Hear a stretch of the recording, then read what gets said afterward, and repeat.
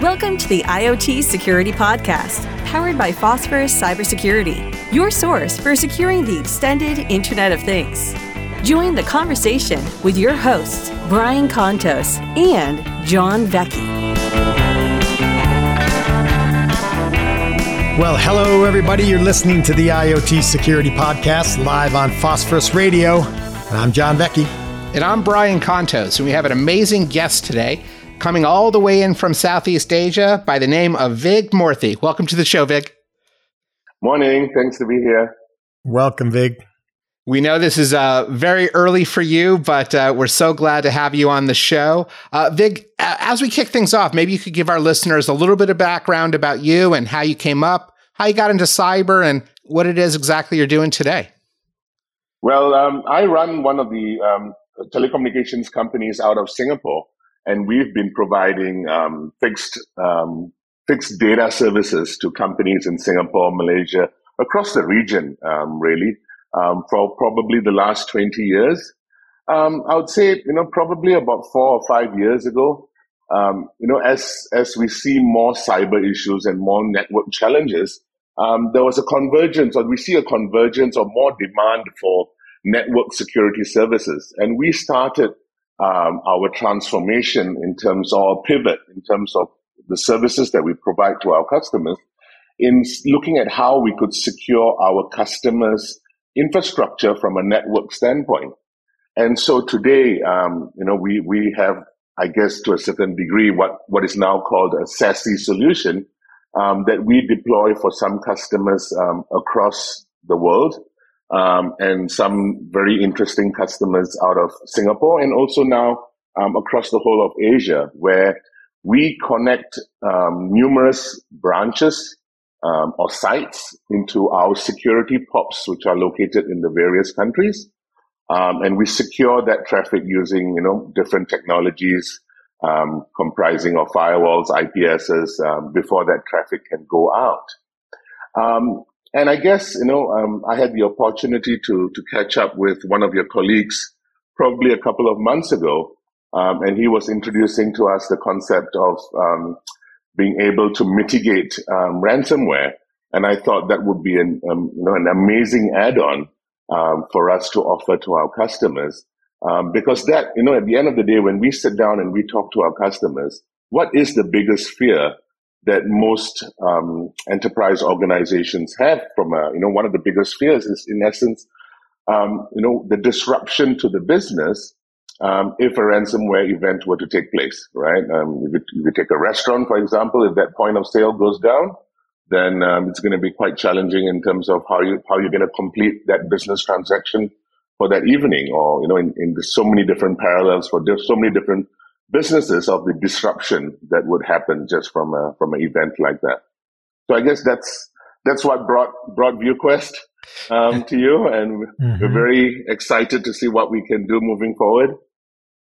No, absolutely. And, I think you really touched on a couple interesting points there. Just this evolution of the classical telco to now having SaaSy type services and MSSP capabilities built in. It's more than just a delivery of pipes. And I've been doing business throughout Asia, but particularly in Southeast Asia now for over a decade. And I've spent a lot of time in Singapore. And it seems to be Singapore, Malaysia, Indonesia, Philippines, Thailand, that whole region seems to be very open-minded when it comes to, yes, let's embrace MSSP services to complement and help address our security needs, juxtaposed to, let's just try to do everything in-house without any expertise and complementary services that potentially you see in other regions. Do you find that that's becoming more of an accepted practice now, leveraging the expertise from groups like yourself that are providing these expert-level services? I think that's very much the trend or what's happening out here. And the reason for this is a couple of different things that are happening. One is basically you've got many different countries with many different cultures, many different languages, and there's a massive challenge when it comes to the talent pool in the cyberspace, right? These companies have to focus on their own businesses, and they have to stretch that dollar. And even more so with the current economic conditions of what's happening today, it's just very challenging to have to find the right people with the right resources for these companies to have in-house. And it just makes sense for them to work with a managed security services partner like us, where we are able to deliver outcomes as opposed to them having to put together solutions and then, there's a whole, everything's disjointed and disconnected. Just simply by coming to an organization like us, we've got experience of having done it for other organizations. We see where things potentially create roadblocks for other customers, and we are able to share those findings with customers that come on, right? When we do process improvement on one side, then that translates into process improvement for all the customers that we provide services to. So definitely, we see this as not at all a challenge or barrier in terms of customers taking up the service. They actually see it as a big value, and at the end of the day, we are able to deliver this outcome to the customers at a lower cost than for them to do it themselves, which is what makes the most important thing at the end of the day. Yeah. Well, and it's interesting. I think, you can see there's a gap, right? There's a knowledge gap and a security gap with resources, and it's worldwide. This gap isn't something that's a challenge only to North America, Europe. It's clearly there. And with that security gap, that's why, managed services like yours can be tremendously impactful to organizations. And Vig, talk a little bit about, you focus a lot on network side. You see kind of just, we're in a 5G world now. Then you look at the security side. You mentioned things like SaaSy. You have managed detection and response. You've got the internal and external attack surface management. You have all these things that, can touch on the network side. Can you talk about some of the biggest challenges you're kind of solving from a network perspective? And furthermore, how do you see, some call them edge devices, like these smart connected devices? This is an IoT security podcast. We talk a lot about these XIoT devices. When did you start seeing the connected smart devices come into the fold of all the other things you're kind of solving from a network perspective? Can you talk a little bit about that? Yeah. So okay, couple of things, right? I think coming back to this whole Asia challenge or paradigm. In the US, in Europe, you've got your various cloud service providers that basically have compute, which is, quite close to the end users. So, when you have these, large brand, SaaSy providers that are able to go out there and provide subscription services for securing, customer networks, the ideology of, if I've got 100 branches or 1,000 branches in continental USA, and I don't trust any data in transit. Now that data in transit from my branch could be not only my endpoints, which would be my desktops and laptops, but would also be my whatever IoT devices are in the organization. As basic as IP cameras, telephones, photocopiers, printers, whatever that might be. We are able to secure that very easily to a certain extent because these security POPs exist, in relatively close distance to to where these locations are located or the sites are located. Now, you take Asia, for example, and you start from China and you come down all the way to India, and the prevalence of the cloud service providers is simply not there.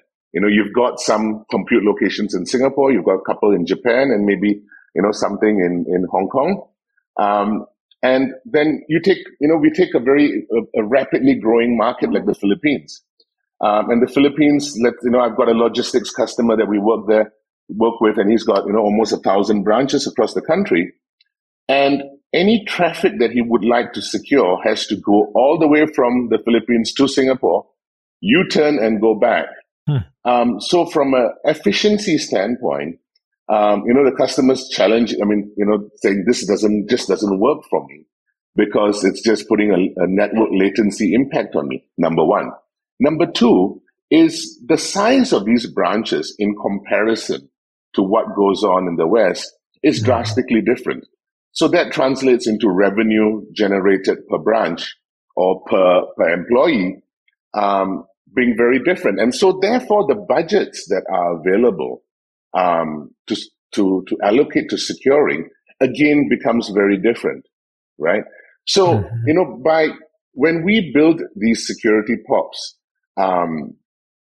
which then allows us to inspect all traffic which is originating from customer network, or while they work from home, or while they work from remote, and that traffic is traversing our security POPs, then it allows us the ability to inspect what's within each branch, allows us to discover all of these unmanaged devices very quickly, very easily, give customers that visibility of, look, this is what is happening in your infrastructure and across the entire footprint of that infrastructure. It allows us to potentially manage those devices, show customers where the gaps are in terms of the security posture, and further enhance that security, right? Because today, in essence, if that endpoint isn't a Windows or a Mac device, or let's say a Linux to a certain extent, you really don't have anything that enables you to mitigate challenges in that environment. So I think the fit. We are in a very ideal situation where with all of that customer traffic, in a sense, traversing, having to pass through our infrastructure, we are in an ideal position to help our customers secure that. Yeah, that's really interesting. You hit on some really key topics there. When we at Phosphorus sort of look at our world of customers, it's in three distinct but yet overlapping groups. It's the enterprise, Fortune 500, Global 2000 type businesses, which can be financial services, it could be healthcare, insurance, things of that nature. The other side are the industrial manufacturing and critical infrastructure, SCADA type environments, power and energy, oil and gas, mining. And the third one are government agencies. And depending on the countries, sometimes the government agencies are very much interwoven with the other parts. And in some countries, they're a little bit more separated. I'm wondering, because you do operate in so many different countries and you're helping them address their security risks, do you see differences in terms of what they're concerned about, enterprises versus critical infrastructure versus government? Or is it really just the same stuff? Is it the ransomware that they're concerned about? Is it really just the nuts and bolts security? Or do you see some specialization across those three disparate areas? I think fundamentally the primary theme that we see in every location is really the concern around disruption to operations. Whether a device gets compromised, whether something gets ransomware, it's really about disruption. Then, naturally, you would have, I would say, your much larger, your Fortune 500 type companies or your government agencies, where there's a bit of focus around data leak prevention. Right? They don't want their customers' data or state data getting out. So there's a little bit more focus on that. But I think, to a great extent, because of the size of Southeast Asia, or in that regard, the largest industries really are made up of your small to medium enterprise, right? And there, the primary issue is really around disruption to operations. And then also naturally, if something were to happen to any other organization, then it's brand risk. The people have entrusted. I mean, we take something very simple, as maybe childcare or early children education, where you might have CCTV cameras there to assure or provide comfort around the fact that your children are in a safe environment. Now, if you don't have the right cyber posture or the right cyber hygiene, then that infrastructure that you deploy to so-called provide a safer environment has just done the exact opposite, right? So I think there's a lot of different verticals there, but fundamentally, I know it's what I see is really around disruption to business and protection, protecting the brand reputation. People have loyalty programs, all sorts of these things. And, every other day we see such and such organization has had a massive data breach or data leak and things like that, right? So what are some of it's a great point. And, there are many attacks, and you talked a little bit about, obviously there's big concerns today on the ransomware side, and we're seeing, prevalence of those types of attacks as you move into the XIoT, the IoT kind of side. You've got botnets like Mirai, we're seeing attacks like Quiet Exit now. Are there specific exploits and things you're finding, Vig, over there that, you're particularly focused on, or that you've seen, or that, are prevalent more geographically around, Asia and your geographic area, that might be a little bit different than what we're seeing in some other regions? What we do see across multiple organizations, or what we do hear of, right? The two fundamental things is always data breach, right? Mm-hmm. Data breach due to just poor hygiene, right? They've made a mistake. They've failed to secure this, or they failed to secure that.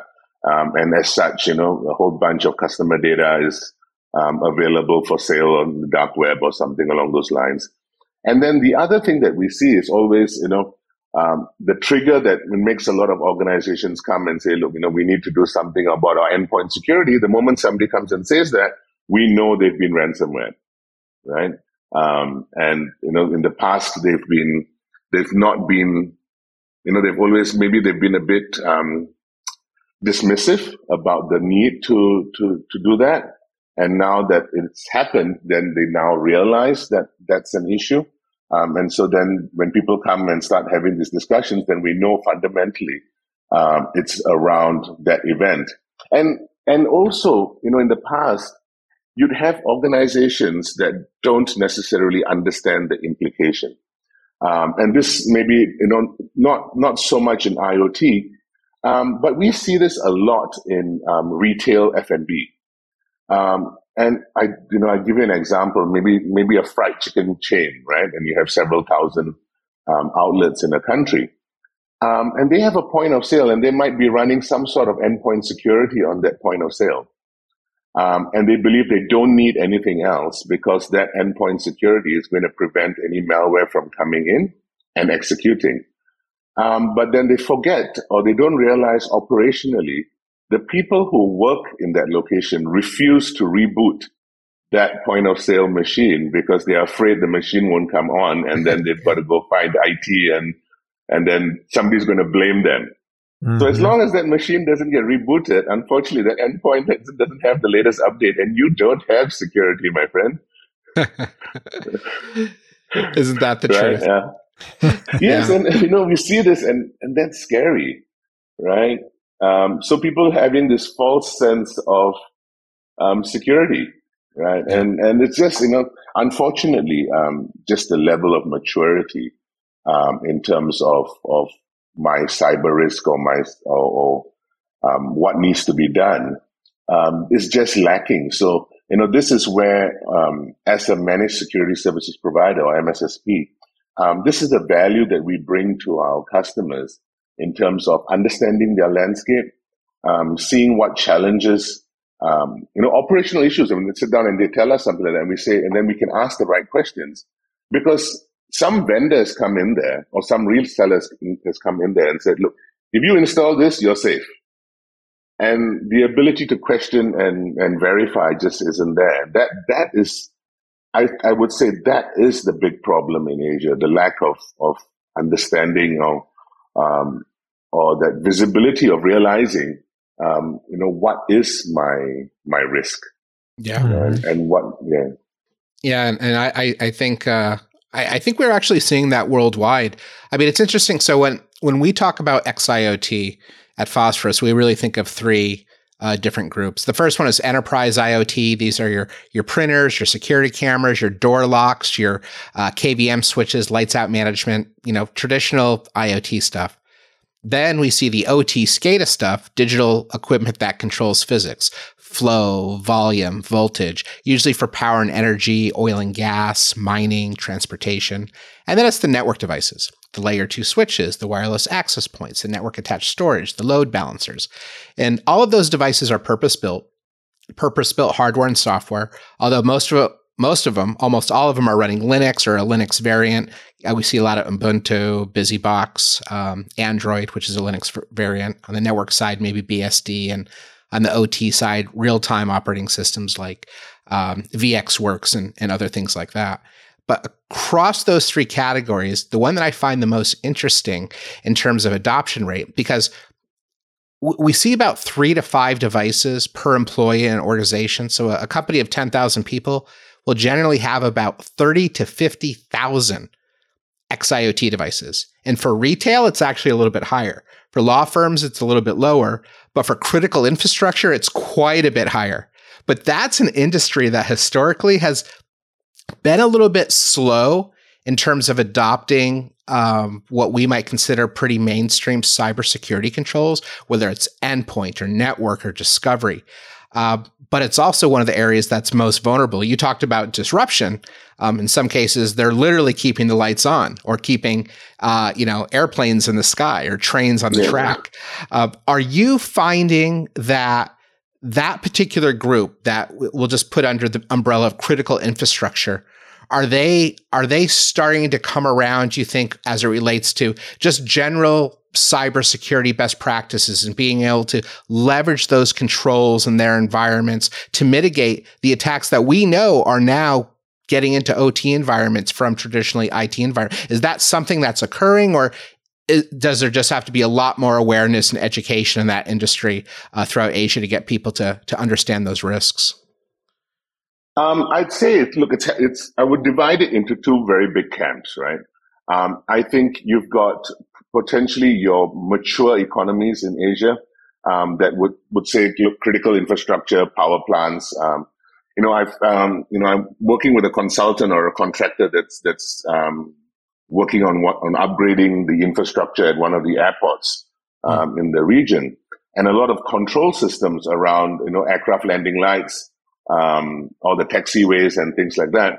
And traditionally, these networks were basically, in a sense, completely disconnected from the rest of the world. And as these networks get connected, they do have the organization that operates the airport is aware and wants to address how they're going to secure that infrastructure. Mm-hmm. And then on the other side of the curve, you've got probably other countries in Asia where maybe they're not as wealthy or have as much disposable money, where these are not a priority yet, right? Mm-hmm. And it's not because, I guess, that they don't take things seriously. It's just from a standpoint of where they are on their economic journey and whether they are in a position to do that yet. And you've also got a whole bunch of other organizations or locations that the awareness is just still so lacking, right? They don't realize the implication. And I guess more and more we see this, right? We hear of stories of power generation facilities being ransomwared or being held hostage because some compromise was done through IoT, XIoT before, to bring that infrastructure down. So, I think fundamentally there needs to be a lot of education, a lot of awareness around how to secure this infrastructure, because these people are not, I guess, the education and the realization of the implication is just not there. I've walked into many I guess you call it a building control room, or where where they have the lift controls and the HVAC controls and all the cameras, and you've got a security guard or 2 security guards sitting there. And, it's not uncommon to see the password and username and password stuck on the monitor screen. Yeah. Right? Yeah. So their security it's under the keyboard.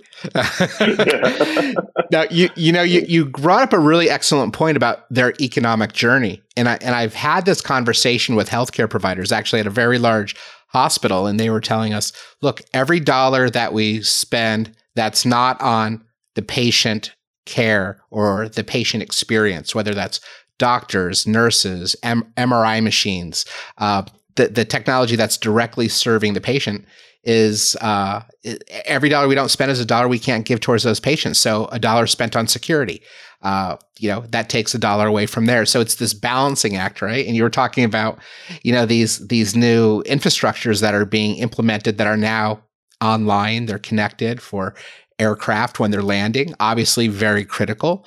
But the interesting thing we're seeing across these, and I'm glad you hit the point about education awareness, is most of these devices, again, they're Linux servers. But the sad thing is, we didn't really learn when we started developing these 50 billion plus XIoT devices and throwing them out into the world. We didn't really learn from IT because they have default passwords. Most of them are run old firmware. They're filled with vulnerabilities. They have shared libraries and white labeling and all these other things that just make them an absolute nightmare, multiplied by the sheer volume for organization. I mean, we have big box retailers that you can walk into, and you might be in a single store.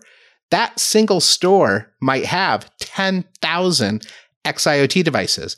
And if you think of let's say 5,000 of them, they're Linux servers with default or no passwords that are connected to everything else. And you start talking about data exfiltration, a way to implement ransomware, and they're great places to hide. You can maintain persistence. You can evade detection because now you're on a whole bunch of printers. You're on cameras. You can use that to attack IT assets. And it's interesting to talk about, but I tell you, we're involved in a lot of IoT villages. And we've been demoing this to people where we actually hack into robots and industrial robots for manufacturing. We show you what you can do. Instead of shaving off the metal so it's 1 millimeter thick, now it's 2 millimeters thick. So it passes QA, it goes into production, and maybe this car part fails 5,000 miles down the road. And now they're going to have a massive recall. Or using a security camera to attack cloud-based assets or local exchange servers and things like that and steal data. And it's such an eye-opener for so many organizations. They're like, I had no idea that all these little quote-unquote smart devices could cause so many problems. Where do I start? And then it's like, well, how do I get my arms around this? What do I do? Where does this fall in my cycle? And it seems to be it's opened up a new Pandora's box as it relates to security. Because we thought about network security and endpoint security and application security and data security. While we were doing all that, the bad guys were thinking attacking printers, attacking security cameras, attacking robots. Yeah. And I think we missed something. And there's a few years in there where the bad guys, the malicious nation state actors and the cyber criminals kind of have an edge over organizations that aren't looking at that. So, I guess my question there is, and, where you and I are about to embark on a very large tour through Southeast Asia, meeting with a number of customers, but this is what we're trying to get people aware of and let them know that this is a problem. You're probably being compromised already. I know you have 50,000 other problems you need to deal with, but this has to be on the list and probably has to be a high priority. Do you think there's bandwidth? And do you think there's economic readiness for organizations to say, yes, I get it. This is a problem. Please, how can you guys help me? And how can you provide your expertise as an MSSP with these advanced services to address these threats? I think definitely there's room for this, right? And I think our ability, for any of our customers, with them putting in very little effort, for us to be able to give them that visibility and help them secure that infrastructure. On that same note, we see, it's not just in the enterprise environment, and maybe regressing a little bit into a bit of the core DNA of ViewQuest, which is, we provide fiber to the home, fiber to the curb, fiber to the office, which is in essence We have a whole lot of homes connected to our network as well. And at home, I have 50 IoT devices. Yep. Smart switches, smart sprinklers, smart this, smart everything. And the only time you really set it up was the day you bought it. Yeah. And then it just gets forgotten into the background. Yes, okay, my home may not be a high value target, but I think something that we've all realized with this whole work from home is we now bring that office sanctioned device home, or that office sanctioned mobile device home. We connect it to our local Wi-Fi networks, where there's a whole bunch of devices that nobody's looked at for forever. And one of the very interesting use cases for us in terms of looking at ourselves as a telco was we could start scanning the entire our network of customer connected edge devices, just to be able to tell customers, look, you've got a router that's connected to us that maybe is 4 years old and hasn't been updated, and there's a whole bunch of flaws or vulnerabilities, right? Just that kind of thing. So, and something else, another kind of change that we are trying to drive across the industry, or at least in this part of the world, is we believe that telecommunication service providers or internet service providers that carry customer traffic or provide internet access to customers have a role to play in terms of inspecting that traffic and alerting our customers if we see things that are not the best, right? So if you see botnet traffic, or you see some sort of attack, not that we have to provide the best IPSs or provide, things like that, but in essence, some sort of visibility. It's very easy to see if you've got a whole lot of traffic going to a particular IP address because of the command and control, and to actively do something to block that, because you're achieving two things, right? You are protecting your customers to a certain extent, and you're also making the internet a safer place. If you draw other parallels, if you're a nation state and you operate border control, then you are selective, or you control who comes in and goes out, because it's going to affect the security of your country. Same way we do it for our homes or offices. But as telecommunication service providers, we don't do any of that. So I think the contribution or the participation to increase cyber hygiene does lie with the service providers or else as well. Yeah. And to that extent, Vig, is there more pressure from service provider MSSP side to be able to more effectively discover all of these various, again, there's so many of them. Brian went through how many. They're smart devices, right? And then often, as we say, if it's smart, it's likely pretty vulnerable. But you've got all these devices, and there's commonalities through them. They can't run endpoint, an agent of any kind, right? They speak TCP/IP. Yeah. They're connected. They're network connected. They're purpose built. They're like mini Linux servers and all these things. But how do you find them, right? You talked about the fact, the password's right there on the device. 50% of these things are deployed with default credentials, and the other 50%, if they've ever been changed, were changed when they were deployed. So essentially, it's 100% of the devices are running, with old, credentials, if not default. Firmware 7 years old, right? They ship half the time with CVSS scores of 8 to 9 to 10. I mean, they're a mess, right? But in many cases, how do you find them? Is there pressure on, an organization like yours and others today now to start understanding what these devices are, that they exist even in a home, in a business, in more of a kind of operational technology environment? Is that part of kind of a challenge that you see? Unfortunately, right? This is something that I think we've been trying to lobby for in some of the countries that we operate. And we're just not seeing the right pressure to basically offer this service. I think to a certain extent, what's happening is we are going out there and differentiating our offering in comparison to other service providers by providing a safer internet or a cleaner internet for our customers.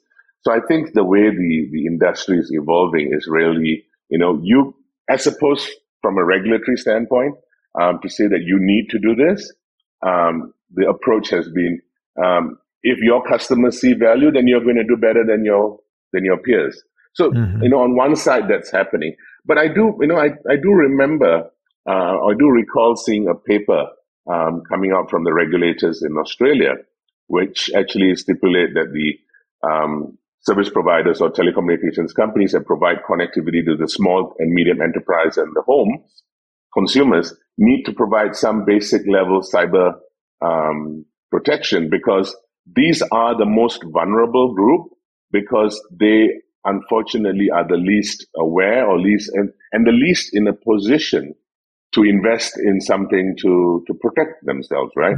Your small startup SME that's maybe, doing, I don't know, waffles or something like that. That's, the first thing is really, about get the right recipe, get the food out, and it's small business owner.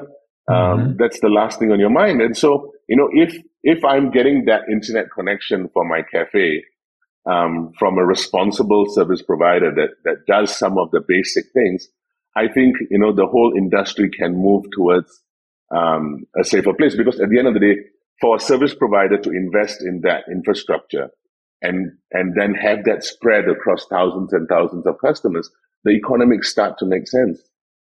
Yeah, absolutely. And I know that's a hot topic amongst providers. Like, do we is it just a big open pipe, or do we have services on top? And what if we cause a problem? And where's liability? But it's definitely worth discussing. And what sometimes what kept us secure has stopped working, and we need to rethink things and see how we can address this now that you got all these, like you said, if my business is making waffles, I probably don't have a full-time security guru on staff to help with that.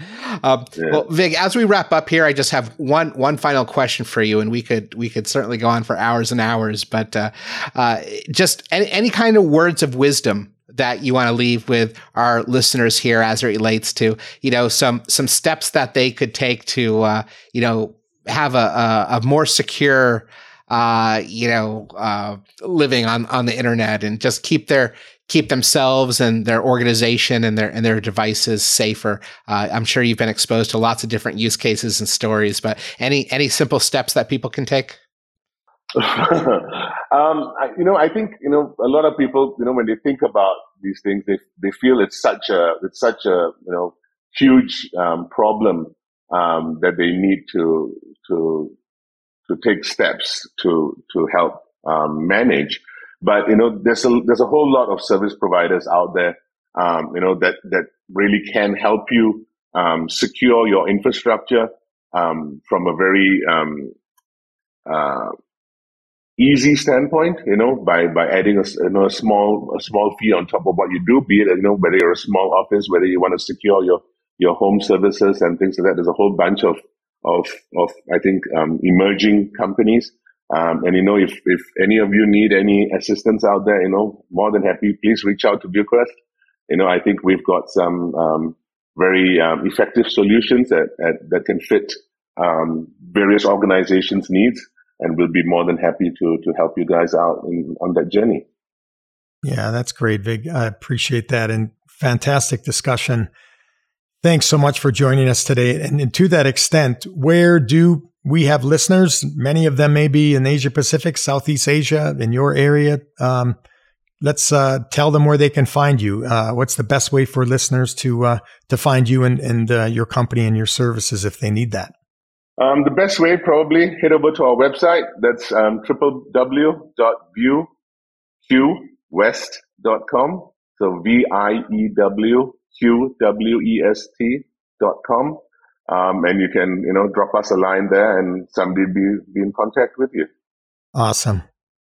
Well, thanks so much again, Vig Moorthy, for joining us, and to my co-host Brian Contos. Thank you so much for joining us today, Vig. Thank you. And remember, everybody, the IoT Security Podcast is brought to you by Phosphorus, the leading provider of proactive, full-scope security for the extended Internet of Things. And until we meet again, I'm John Vecchi. And I'm Brian Contes. And we'll see you all next time on Phosphorus Radio.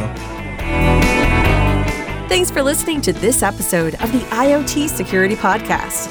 If you like the show, make sure to subscribe so you can join us again. While you're at it, leave a review. Find out more about IoT security and the podcast at phosphorus.io. See you next time on the IoT Security Podcast.